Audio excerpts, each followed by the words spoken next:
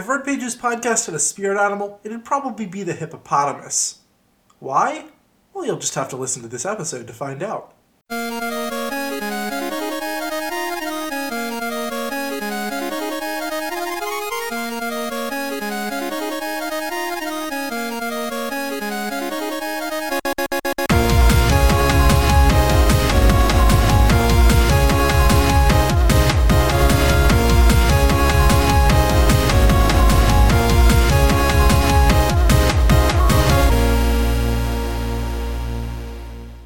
Hey everybody, it is the 21st of February. This is episode 107 of Red Pages Podcast, the podcast where we talk about Red Pages. I'm Justin. I'm Gord. Gord, tell me about some Red Pages. Well, there's a whole bunch of different shades of them. You can have like a red or a crimson or like a mauve. I guess that's more purpley, really. How do they compare to like the yellow pages or the white pages? Well, you see... we don't talk about the blue pages. the red pages are an index of video game developers that were sort of building in audio format. Okay, so, video game developers like S.A. Hunt or Andy Weir. Or third person that wasn't a game developer that was a guest. Or if you get enough of them together, you can accidentally let some jerk out of his prison. He replaces you and then presumably goes and does some bad things. No, you can't. You need an incredibly extra spicy chili pizza to unlock that particular door. That's a really deep pull. One listener will understand that and understand what it's from and think it's hilarious. This pizza needs more toppings. No, that is a different pizza-based video game joke. I was referring to Lego Island, where you deliver a pizza to the Brickster. Yeah, because the pizza's so hot. Yep, good. Yeah. Somebody on Reddit was talking about how that was his introduction to video games, and he got the bad ending at 6 years old or whatever. And he thought that was it. He thought that he just ruined that entire world forever, and that there was no going back from that. I don't think that you could get a bad ending in that game. Yeah, no. There's the one where you just don't catch the Brickster. Yeah, and he lights everything on fire and disassembles everything, and the Alfred stand-in is like, well, everything's terrible. You mean the Brickomaniac? Yeah. I had a minifig keychain of the Brickster. I don't know where it went. Before that was like the only way you could get the Brickster as a minifig too. I think eventually they just put him in a set, but for 10 years. The keychain that came with the first print of the game was the only way you could get that minifig. And he, of course, had a giant keychain coming out of the top of his head, so it's not like you could use him in anything unless you broke it. Somebody's got a display up of the entirety of Lego Island recreated in Lego. Man, that was a good game. So was Lego Island 2, except for on PC it had 5-minute loading times anytime there was a loading screen. That was bad. Anyway, so let's talk about the haps. Yeah. What are the haps? What are the haps? What are the haps? What's going on? No, people don't really talk like that. What? Huh? Remember that episode of Gilmore Girls where you said, man, nobody says what are the haps, and then Lorelai said, tell me what the haps are. And I said, see? I think maybe people don't talk like that where you come from. Well, that's not even true. You're from Canada, and Dinosaur Comics, also written by a Canadian, uses what are the haps on its website in very large, bold text. So I think maybe you're wrong. There are only 25 people in Canada, so it can't be that regionally diverse. That is true. What are the haps, my friends? Dinosaur Comics, mints. See? So tell me what's going on. Basically I read a couple of books. Okay. Other than that, things weren't super uneventful. You consumed some literature.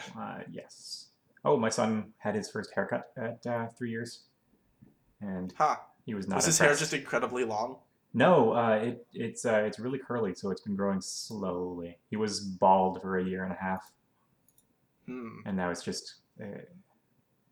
it knots up really terribly. Okay, so once he goes bald as an old man, he'll just be like, "Well, I've been through this already. I don't need to feel self-conscious about it." Yeah. Well, we didn't take it all the way down. It's But I mean, you said he spent a year and a half bald oh already. yeah. So, Yeah, he didn't. I don't think he was registering any of those memories yet, though. So your mileage may vary. okay. You'll have the photographs to remember him by. You know, once he's bald, and thus you can't talk to him anymore. I read two books by Aaron Bow. I read one, and I am reading the other one. I read Plain Kate, which was very good, but I think that's earlier in her bibliography. I think like in the writing in Scorpion Rule is just like fantastic and always on and just riddled with these marvelous metaphors. I think that this is like you can read this and tell that it is that this author is going to reach that point at some point. Metaphors like what? Like I don't think I'm going to be able to communicate it without you just reading the book. I was mostly setting you up for a joke because I said, like, what sort of metaphor? And then you would say it. I'd say, no, that's a simile because it uses like a metaphor uses is. I just wanted to make sure that that joke got out. I'm so glad. Yeah. There's one point where Talus, this omniscient AI in human form, looks at another character like a weapons targeting platform, like glaring and focusing, which is a really compelling metaphor, but also like there was also just countless weapons, orbital weapons platforms, also focusing on the scene at the time. So it also served as a reminder and a way to fill out the setting a little more, I guess. And it's like just completely full of very sharp metaphor. Okay. Yep, and now I'm reading Sorrow's Knot, which is also a pre-Scorpion Rules book by Aaron Bow. Yeah, so far it's good, but I'm like a chapter and a half in. So how about you, Justin? What are your haps? Well, they filmed a television show at my house Oh, yeah. last Friday. It's called, I guess it was just one episode. It's called Someday She'll Darken, and it's a TNT show. I don't know when it's going to be on. It's directed, I think, by Patty Jenkins, who did Wonder Woman, and Cool. pretty sure I met her and just didn't know who she was. But I googled an image of her after, and I was like, wait, I did meet the woman who made Wonder Woman. She was just walking around our house. Wow. And I figured that she was some, like, you know, scout come to see the location. But I guess you would want the director to know what it looks like ahead of time to decide if they wanted to use it or not. So, hindsight, it makes sense. But I just presumed that she was a low-tier peon because she was just here by herself. Or, you know, it could have been that it was just a woman who looked a lot like her. That's also possible. I mean, but why wouldn't you just hire a bunch of people who looked exactly like you? Yeah, that'd be really good. Yep. So it's about, I guess it's based on a book or a memoir or something like that about the Black Dahlia killer. And so our house was entirely filled with people. There were 70 people here. And there were all these plants and foliage that they brought because it was standing in for a house in the Philippines. How many of those people told you to get your feet off the couch? None of them told me to get my feet off the couch, although one of them asked if I lived here, because if I didn't, he wouldn't want me to be sitting on the couch with my legs crossed, thus having feet on the couch. And then another person asked me to please get off the couch because she wanted to see what it looked like. So, as it turned out, I did not end up sitting on the couch for that long. But I did eat a lot of good craft services food, because they just set up a buffet outside in our backyard for all of the staff. So nice. It was worth it, clearly. I watched some anime. I watched two contrasting series, one of which I liked and one of which I could have done without. So I'm 7 episodes into the Junji Ito collection. I am a large fan of Junji Ito as a manga creator. I've read a lot of his stuff. And it's pretty much just straight adaptations of the one-shot comics that he's done, all of the little horror stories. I don't think any of them are as good as the actual manga, because a lot of them, unless they're ones that are like 4 or 5 pages long, where it's much more of a mood thing than having any real narrative. Not that even his narratives are particularly conclusive a lot of the time, Or but cohesive.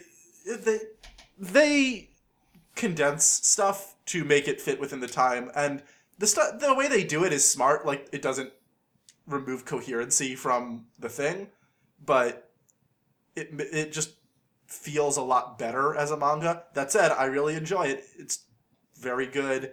I think it's pretty polarizing from episode to episode. Some people really like it, and some people think a lot of it is boring. I think that is a function of Junji Ito, like a lot his stuff, any individual story, and this is just true of horror, I guess, as a genre, maybe even more than other genres, is going to either land for you or not. Because unlike, say, fantasy, you can have good fantasy and bad fantasy and mediocre fantasy, but horror is like specifically designed to evoke fear as an emotion, or like unsettle you, which is a much more primal base thing. And so if it doesn't work, you're just completely turned off by it.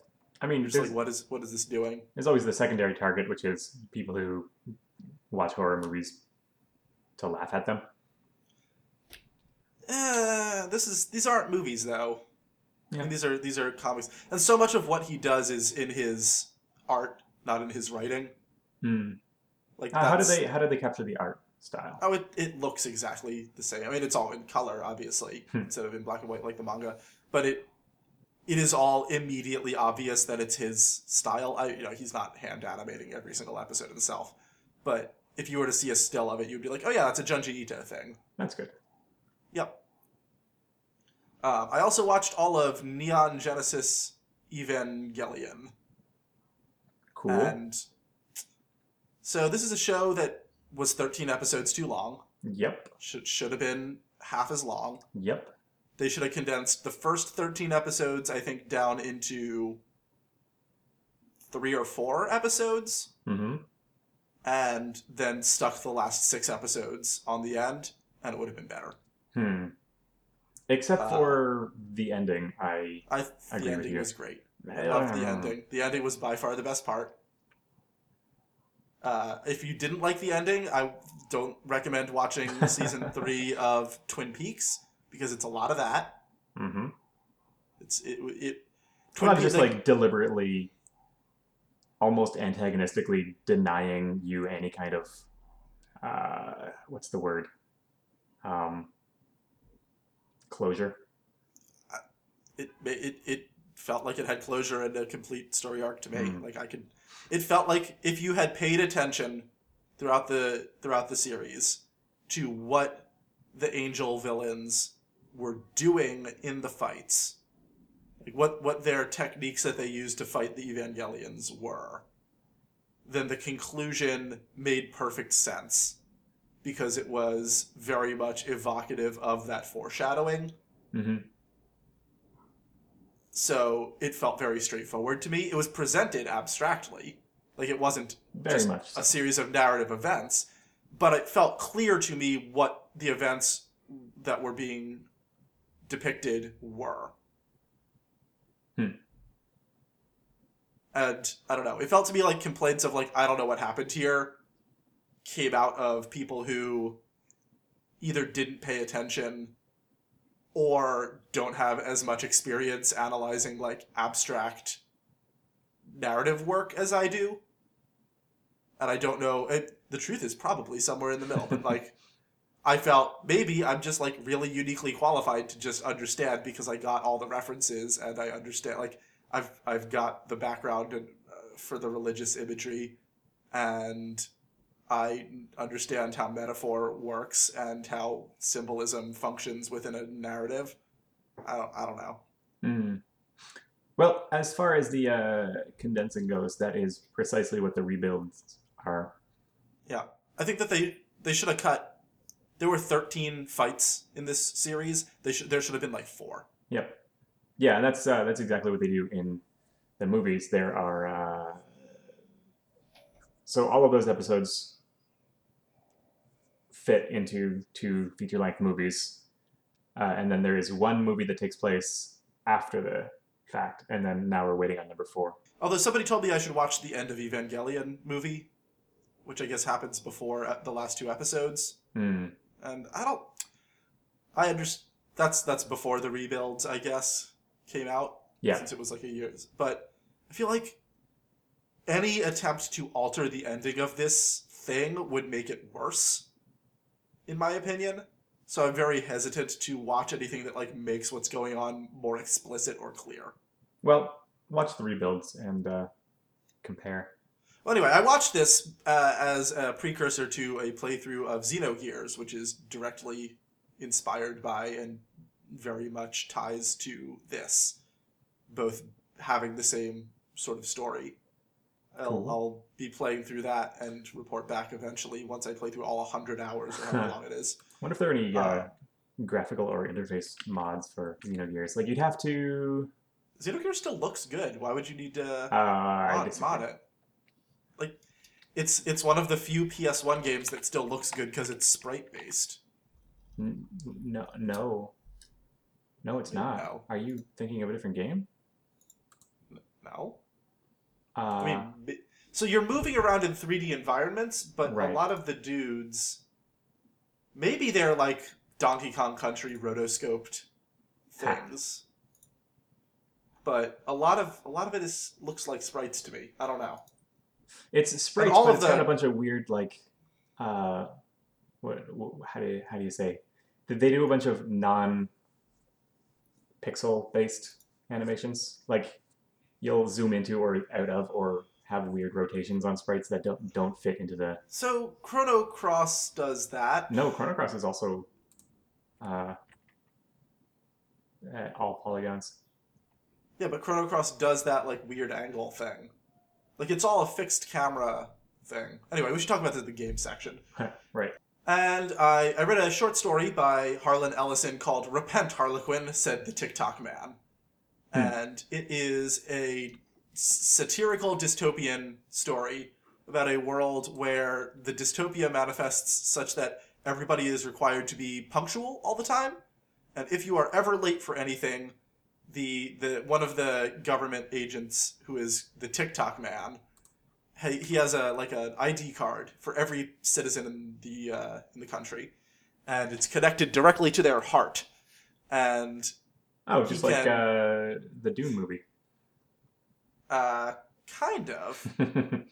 So he can manipulate it so that if you're late, then you have the amount of time that you are late subtracted from the end of your life. So eventually, if you're just constantly late, you'll get a letter in the mail that's like, "Sorry, you're going to be retired in the next 2 days. Please get your affairs in order." And then your heart will just stop. He'll press on the heart panel, and you'll just die, no matter where you are. He'll pull your heart plug. Yeah, yep. Basically, only he can do it remotely, and there's no way to escape it. Like there's a guy in the story who runs 200 miles away and hides out in a forest, and he just still falls over and dead. Doesn't matter where you are. So that's the setup, and this Harlequin appears, and he's nobody knows who he is because he's dressed up like a clown, and all he does is prank people, trying to make them late all the time, like entire government agencies. Like he dumps thousands of jelly beans into a factory, which clogs up all the machinery, and everybody is late, and it throws off the entire system. And like they're not going to punish all of those people because it was the Harlequin, not them, that made everything late. But it's very funny because the society hasn't manufactured jelly beans in 100 years. So where did he get $150,000 worth of jelly beans? And it's really short. It's only, I don't know, it's like 10 or 12 pages maybe. And it ends with him getting captured, and literally in the story it says he was re-educated like in 1984. Jeez. But I don't know. It's a parody, so it's very funny, and I would recommend it if you have a small amount of time. It's not the story where the plot is important so much as like the jokes in the text are funny. And Harlan Ellison's a pretty good writer. He knows how to make a good science fiction idea. He has no mouth, and yet he screams. And then I don't know when this is going to be available, but I did 3 guest episodes of the podcast Lightning Strikes Thrice, which is a podcast about Final Fantasy 13 as a trilogy. So I covered chapters, I think, 10 and 11. So whenever that comes out, you can listen to that. You can listen to me basically talk about why Final Fantasy 13 is a good game, despite what my hosts, what the co-hosts of that show think. And I guess that's it for me. Other than that, I played some games, taught some classes, learned some stuff about Egypt. My students turned in their second papers, which means they're halfway through the semester already. I don't know where time goes. I mean, I know where time flies like a banana, right? That's what Groucho Marx said. Anyway, you want to talk about some games? Yep, let's talk about some games. All right, let's talk about some games. So I played some games. I played Fire Emblem Awakening, which I talked about on the last episode, but I've now completed. I found it very dissatisfying. I think it's a great game if you've never played a Fire Emblem game. As a Fire Emblem veteran at this point, coming back to it, it felt incredibly easy. I literally deployed 2 units every fight. Like, I just ignored the fact that you could deploy an entire army because I had 2 units that were more effective as a duo than an entire army. Because if I had an entire army, it meant the computer would sometimes target the weaker characters and maybe kill them. But if I just deployed the 2 main characters, they were so superpowered that until the post-game DLC, it was foolish of me to use anyone but just those 2. And if I really wanted to grind up other characters, I could do that DLC, but it's just not worth it. Like, it would take more time or effort than I care to because I wasn't really enjoying the game. That said, production value is pretty good. Cutscenes are good. I like where it takes place within, like, the larger Fire Emblem series story. And I would definitely recommend it if you, like, if you're a new person to the franchise, because I think it's really gentle. Like, it's just very friendly. It makes the game easy. And I definitely understand why it's the best-selling game in the franchise. Because the bar to success is so low in comparison to the others. But it just was not for me, I think. And I played Tokyo Mirage Sessions Sharp Fair, I think is how you pronounce that. Which I started, I think I've talked about this on the podcast before years ago, because I started it in 2016.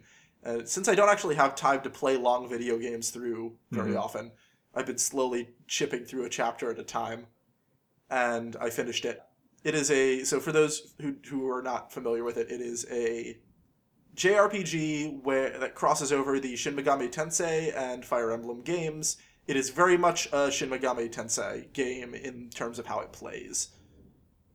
The closest thing I can compare it to is a Persona game, but your personas are the Fire Emblem characters instead of various mythological creatures. Or, if that doesn't mean anything to you, if you know the comic Shaman King. I don't know, Gord, do you know Shaman King? Enough to recognize the main character, but that's about it. It's a black-haired Yu-Gi-Oh protagonist. Kinda. But I meant more the premise of it. No. So you have your teens in Japan, and they have a partner spirit, and they merge with that spirit to create a combat form. All right. That's what this game is. You have your teens that are all members of a performing sort of entertainment company. You've got idols, you've got actors, you've got singers and dancers. It's Japanese entertainment industry stuff. And the villains are after a mysterious, like, mystical power that is possessed by artists called Performa, which they use to empower themselves, and they leech out of creative people. And so by day, you're a Japanese pop idol, and by night, you merge with your Fire Emblem character partner to fight these mirages, they're called, in a parallel dimension where they are plotting to revive an ancient evil dragon. Cool. So this game is absurd. As somebody who like is very much not into weeb trash, I felt very hesitant. You just to watched play all of Evangelion. I know, but I watched it as context for playing a video game with my brother. My goal is to play through Xenogears with my brother, who is a huge Xeno series fan. I have not really played any of them other than a couple minutes of the one on the Wii U, but he has spent literally hundreds of hours, but he's never played the original. So I was watching it as part of a preparation for a family activity. I think that he is going to be He loves PlayStation 1 RPGs, so he'll surprised. be fine. Okay. No. I think Final Fantasy IX might be his favorite game. Okay. And he like Chrono Trigger, which I guess that's Super Nintendo, but he is very much a JRPG person, so I think he'll be fine. But yeah, this game definitely won me over, despite just being maybe the epitome of weeb trash, because it is really well designed. It helps that I knew a bunch of the characters already from Fire Emblem, and it's just really happy. Like even when it's like the situation is dire, the visuals are really bright and colorful, and everybody is friends with each other and having a good time. I like how the characters interact with each other in combat. They tag each other out and they call out to each other. It's just very satisfying. The opposite of Dark Souls. They're so far apart that it's hard to say it's the opposite. Like, they have very, very little in common. It's weird that this game is canon to the Fire Emblem franchise. Like, it exists within the larger universe of Fire Emblem, canonically, which baffles does Tokyo me. exist in Fire Emblem? So Fire Emblem takes place... There are a couple... So most Fire Emblem games take place within the same universe over a couple hundred years, or thousands, there's a long time span. But stuff reoccurs, and sometimes, some characters even show up across games, even if it's thousands of years, because they're dragons. Like a Zelda game, or like they just... What? Like a Zelda game, where there's always going to be a hero of time and no, like literally the character Tiki from Fire Emblem the original shows up in Awakening because she's a dragon and she just is 3,000 years old. Like literally there are characters that are the same and reoccur. There are archetype characters that often reoccur as well, but they're like not explicitly the same person in the same way that the dragons are. But there are a couple other not universes that are unrelated.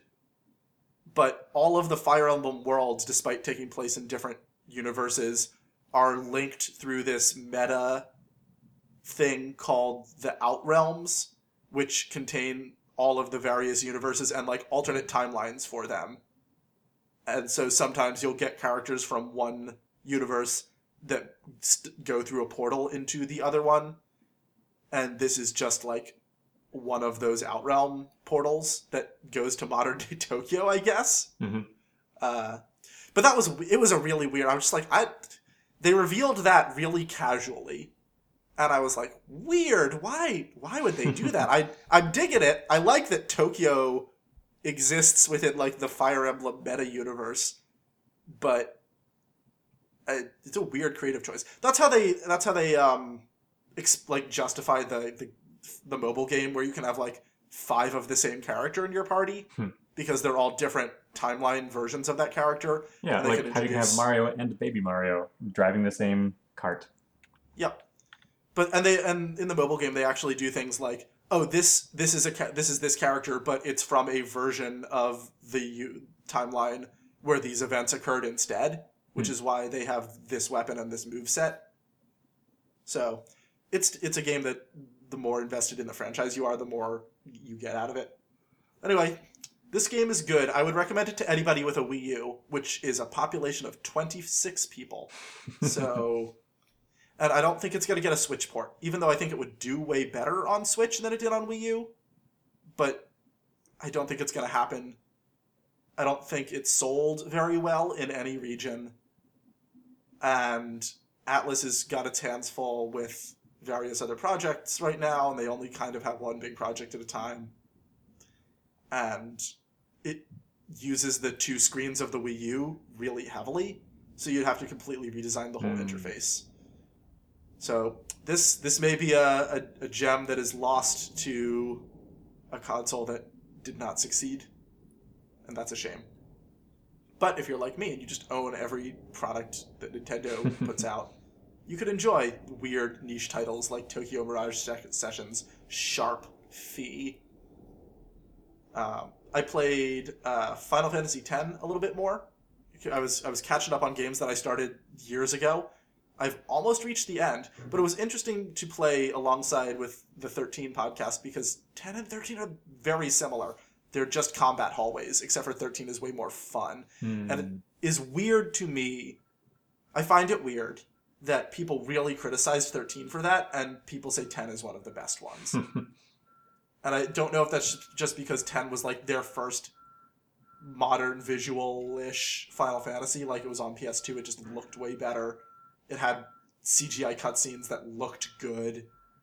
And I don't know if it was much like Final Fantasy VII. People are like, oh, it's the best one because it was like the first 3D JRPG they ever played. So they have a lot of nostalgia for it. I don't know what's going on with 10. I think 10 is really bad. I'm going to finish it because I want to play 10 too, as I'm told that one is really good. But it's a slog, man. I would find it very hard to recommend this game to anybody. I also played a couple minutes of the Final Fantasy 15 Pocket Edition, which is the mobile port of that game. Mm-hmm. It is definitely not the best way to play it if you have access to the other one, but it's really impressive, and it is Final Fantasy 15 running on your phone, and it's free, so I don't know. If you're interested in that game, check it out. It'll cost you nothing. Is it really free? Well, the first chapter is free, so it's a couple hours, and then you can buy the rest of the game.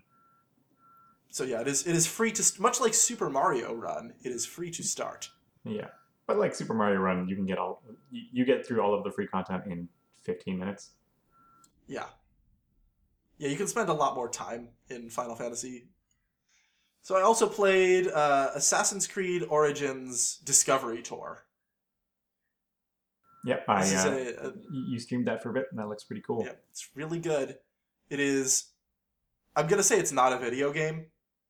I'm gonna say it is basically like watching a documentary or listening to a podcast about ancient Egypt, but occasionally you have to hit the stick to move your guy from one sort of node to the next because the nodes are tied to specific visuals. Yes, but it's in the game engine, right? And yes, it takes place entirely inside the full world of Assassin's Creed Origins that they made for the game. So you could play it as a game just to explore the space, like a walking simulator, but that is not like the intended. Well, like it was intended that you could experience. It was intended that you could do the nodes in any order, or go back and revisit some stuff, or. But there's no like gameplay driving the experience. It's just wheeling the guy around, listening to the narrators. And there are like 9 hours of narration. It's a lot of information about the actual historical context that they researched to make this video game. I wish I could do it in VR. I feel like that would make it a lot better, which is not something that I feel about a lot of video games, but this game doesn't even have a first-person mode, let alone VR support. And I guess it was designed for classrooms. They consulted with teachers to make it. VR doesn't need to be first-person, right? Like, you could very easily just have the camera position be the same and have a controller in your hand, and then just shoulder. You're just always over this guy's shoulder. Yeah, that would, I think, be pointless. I think VR needs to be first person to be interesting, or like to work. But you could still like take that vantage point and look in any direction. No, Because it's tied to your dude. The camera's tied to your dude, Well, like, not to yourself, not to your head. but I mean, that's where the camera exists in the game space, right? No, it especially when you're like looking at a lesson, it's locked to a very small area. You can't just free pan it.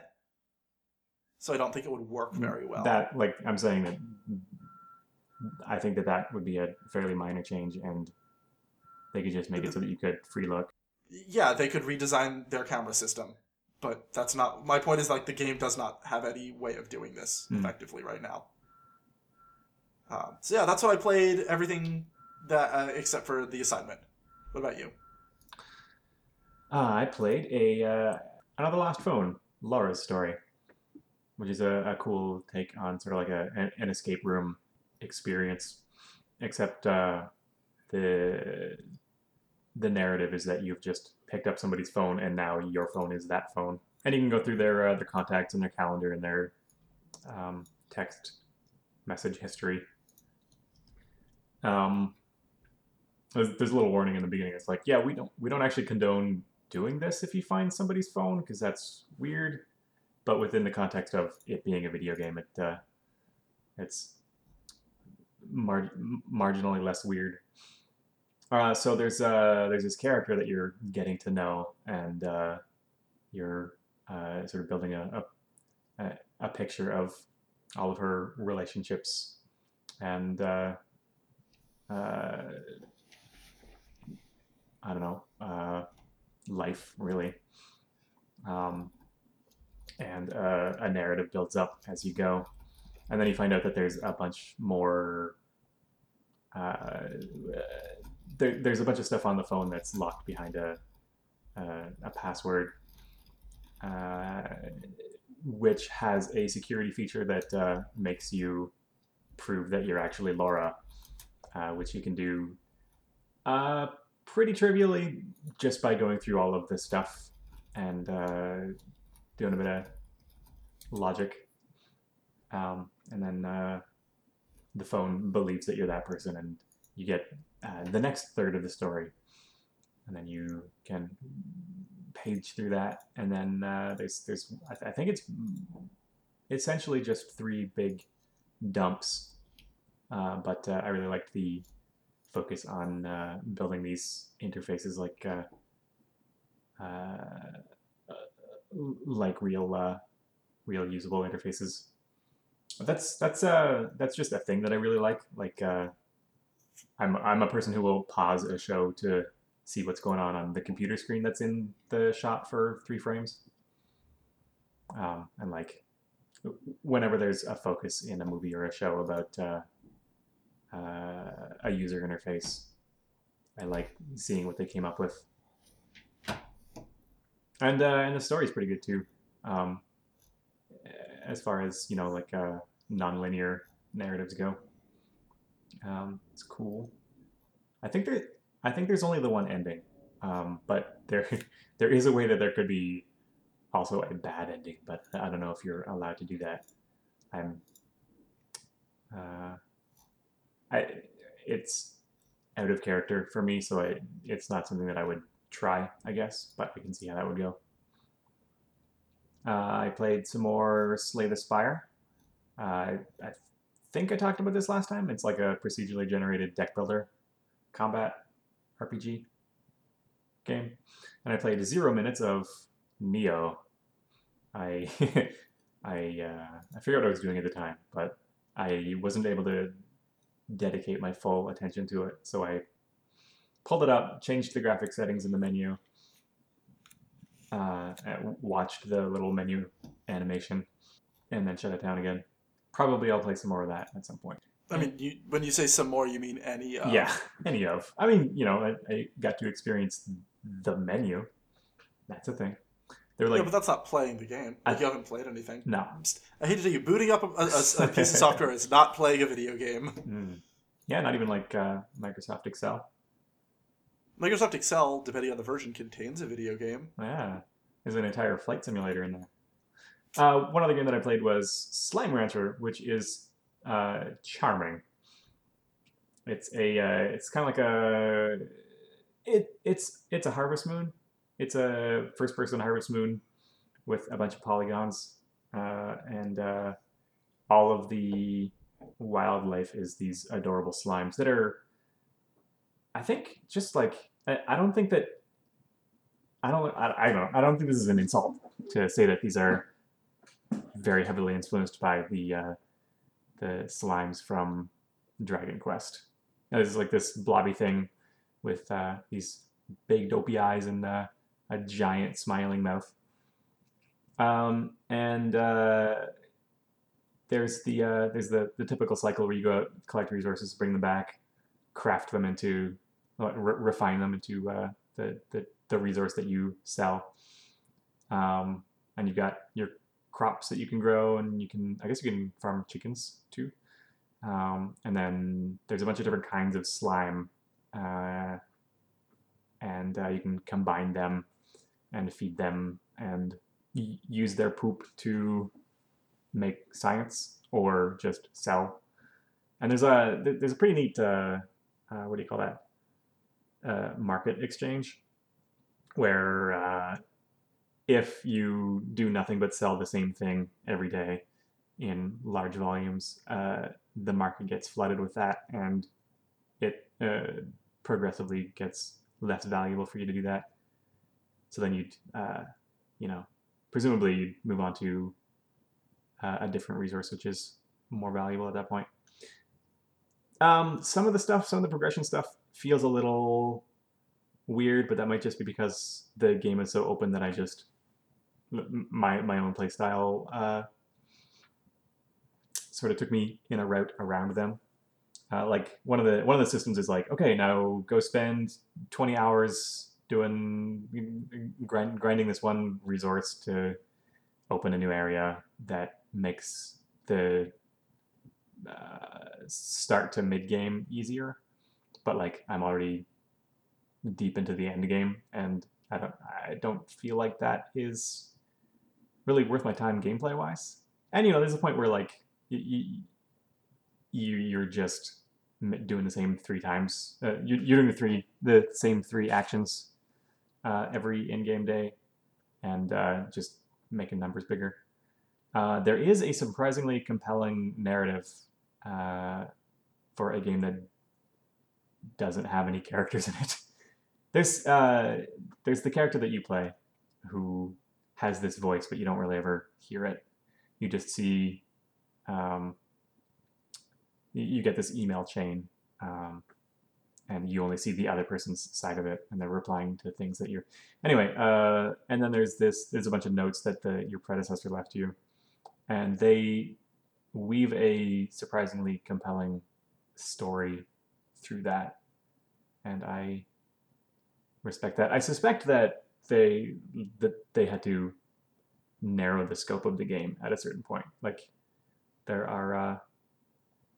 a bunch of character design graphically, and the main character is there's a whole 3D model, but you don't ever see that in the game except for in the menu. So I suspect that like at one point in development there were going to be a whole bunch of characters that you go around and talk to, but instead it is just a sequence of emails that you read. It's cute. I played a whole bunch of it in a concentrated amount of time. I think I'm just done now. I might pop in for the patches. There are significant gameplay patches coming every couple of months or so. So that's cool. I enjoyed it. Thumbs up. Yeah, aside from the assignment, which I played a bunch of, that's it. All right. Well, then let's talk about that assignment. Did you end up playing any more of it? I tried to. So I played some of it, and then I went back to play more of it, but I could not because the shared library was in use. Well, that's a shame. Yeah. But I mean, as you said, like, even 5 minutes of play of this, like, tells you everything you need to know about it as a game. Yeah, everything after that is, like, chasing down unlocks and... Yeah, so I didn't like this game. I felt like it missed the point about what is good about Spelunky by needlessly complicating it. I think that Spelunky is good because it's such a small number of systems that interact really, really intricately to create an incredible variety of possible scenarios. But like the number of things that can actually, the number of individual discrete events that can happen in a game of Spelunky is very, very narrow. But the way that those events can combine organically to create a larger variety of potential outcomes is incredibly large. Hmm. But there are what, like 10 items in Spelunky, and each zone has 7 or 8 types of enemy Mm-hmm. across the entire game. And you can unlock shortcuts. That's the only permanent progress you make. But like with Spelunky, it's all on player skill. And those shortcuts basically exist to let you practice a certain area to get to like understand how it works. And once you've gotten good at an area of Spelunky, you're just like you've got it. It's not threatening anymore, and you can move on to the next one. The only zone that's not like that is the secret one after the temple, which most players will just not even know exists. Hmm. This felt like it wanted to strap a bunch of extraneous systems onto Spelunky, like permanent progression and unlocks and sort of like, I guess like the Binding of Isaac style, even if you die, you carry something forward. Yeah. And I just think all of that made it worse. Hmm. Especially because the way it was implemented wasn't even like the Binding of Isaac, where you get an item and it's just like, oh, this is an item that we added that is in the pool now. Or Crypt of the Necrodancer also is like this. It's just like, this is an item and it has this effect, +1 health, or like +1 damage, or whatever.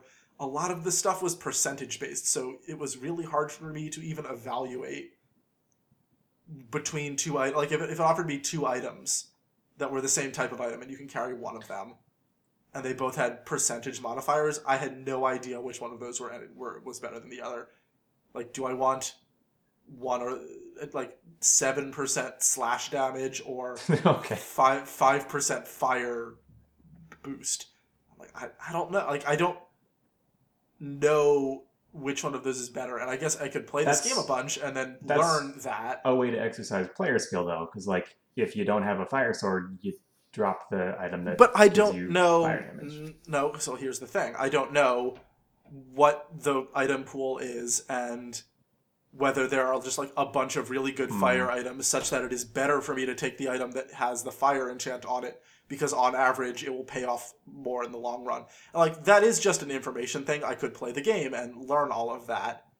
But I think what makes Spelunky good is that like you don't even need to worry about all of that. It's just got this incredible simplicity of design that manifests in such a way as to make the best game.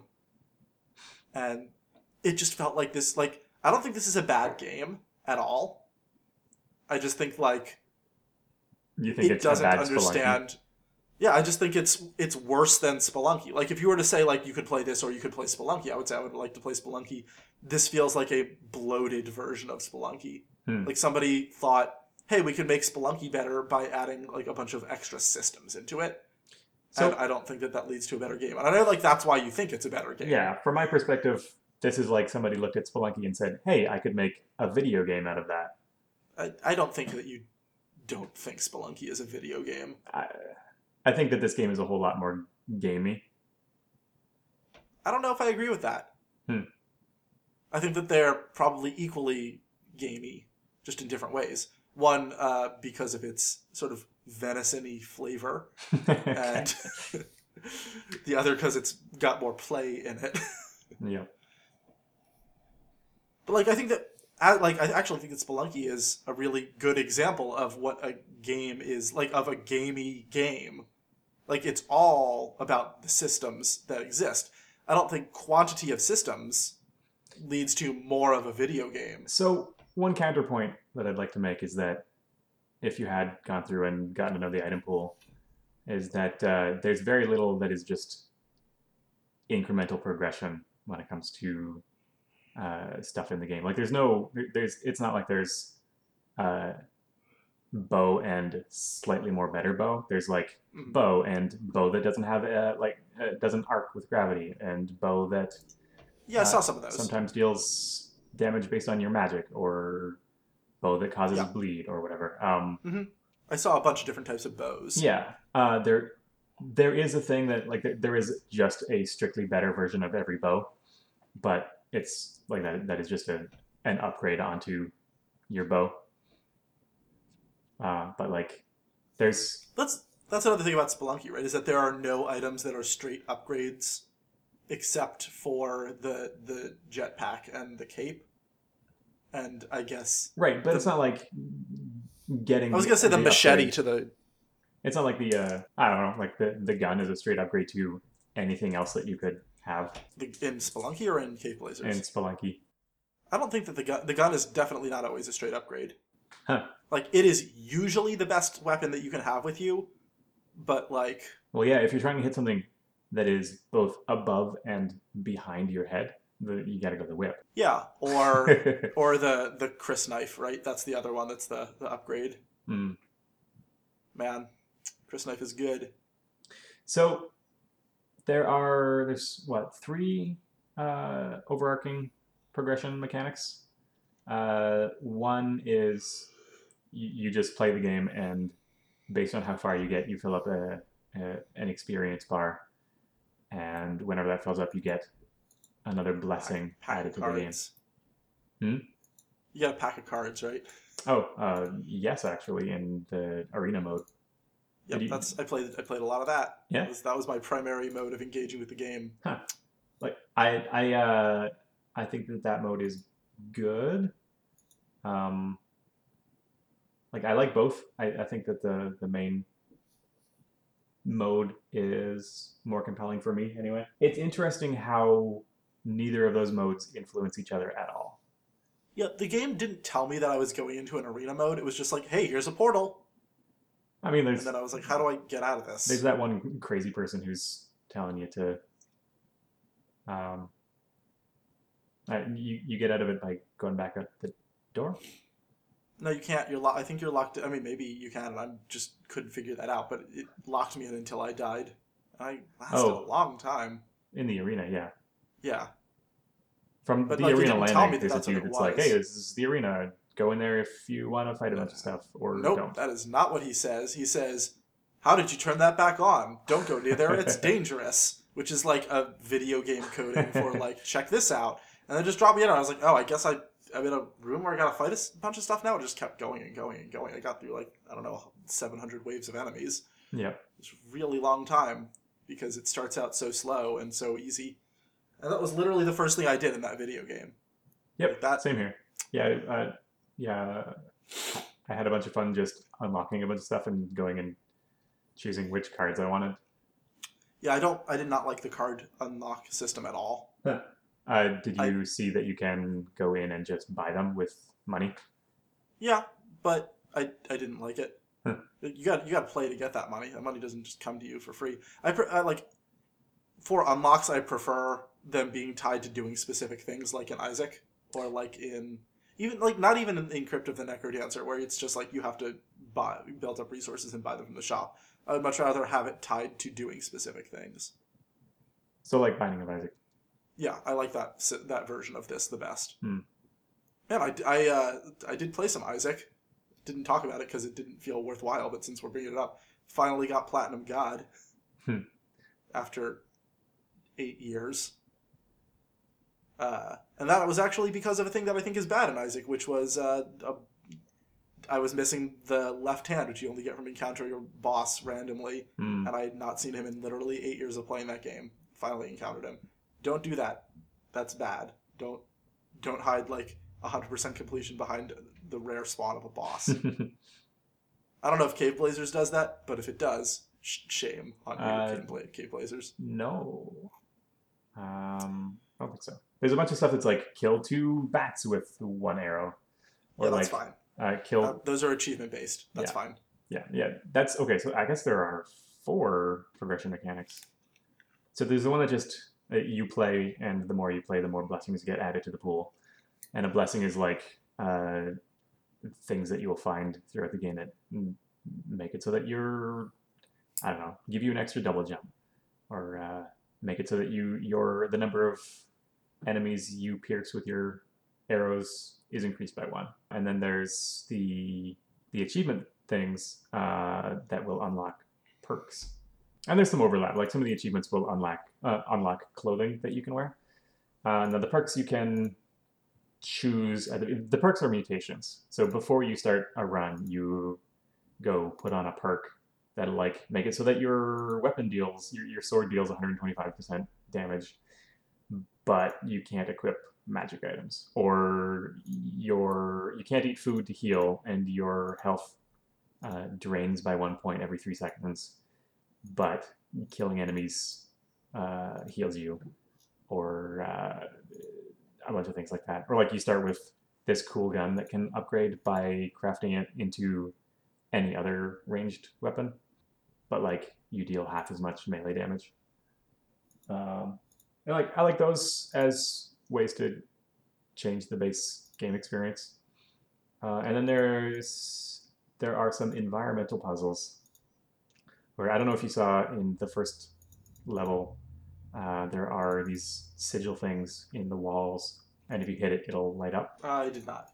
There's 4 or 5 of those in the first floor, and if you get them all, a door will open up that takes you to an arena.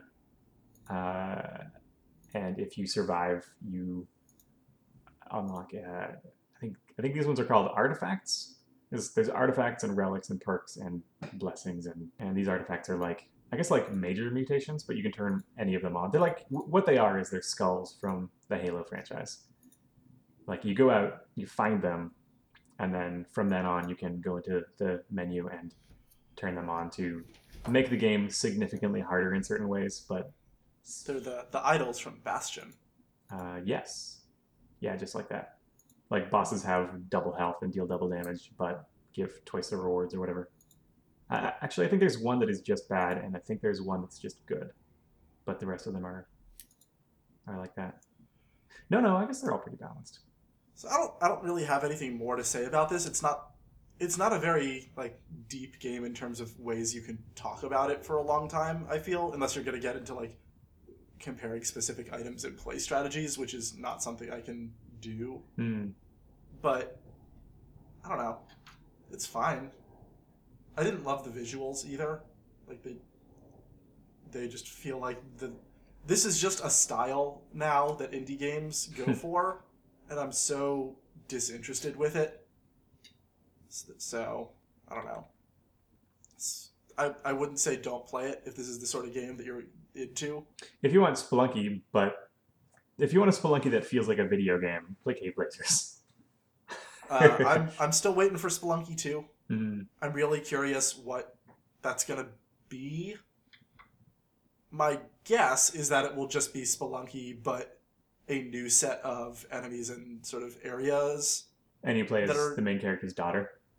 Yeah, but I'm thinking like it's not gonna be like Spelunky, but they added a bunch of stuff. I'm guessing that it's gonna be Spelunky, but like it's not good. Like the stuff that was in the first one won't be in this one. It's not gonna be plus like the original plus this. I'm guessing it's just gonna be a completely new set of like 10 items and I'm expecting five zones. I'm expecting it to be a game that exists entirely inside Glittermitten Grove. Yeah, that seems to be unlikely. I don't think that that's gonna happen.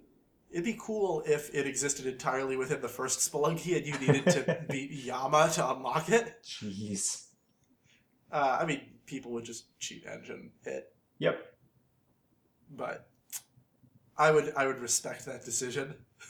Do you have any thoughts about this? Any wrap up thoughts?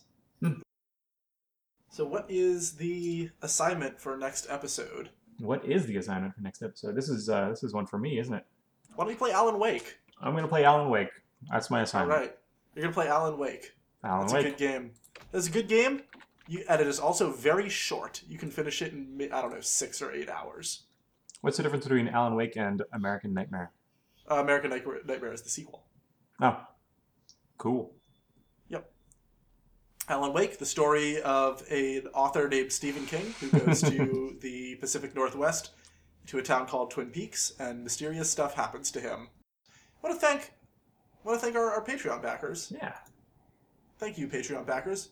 If you like us talking about video games, if you listened to our last episode and liked us talking about Nier Automata, which I got a bunch of feedback that people did like, so good. A bunch of people hate Nier, and we're really happy that somebody was taking it down. So you're welcome, those people who told us that they appreciated it. You can go to patreon.com/redpagespodcast and for $2 a month get into our Slack where we'll bash on Nier even more. Or we'll send you some cool things in the mail.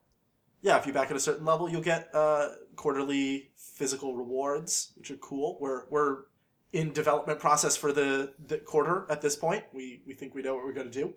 Got it nailed down. Got to start shipping those out. And I don't know. Anything else? Keep on Chucklestein. Also, contact us at redpagespodcast.com. Yeah, or on Twitter at redpagespodcast. Thank you so much for listening to this. This is a relatively short episode compared to our last couple, but I think that's okay. Yeah. And keep on Chucklestein.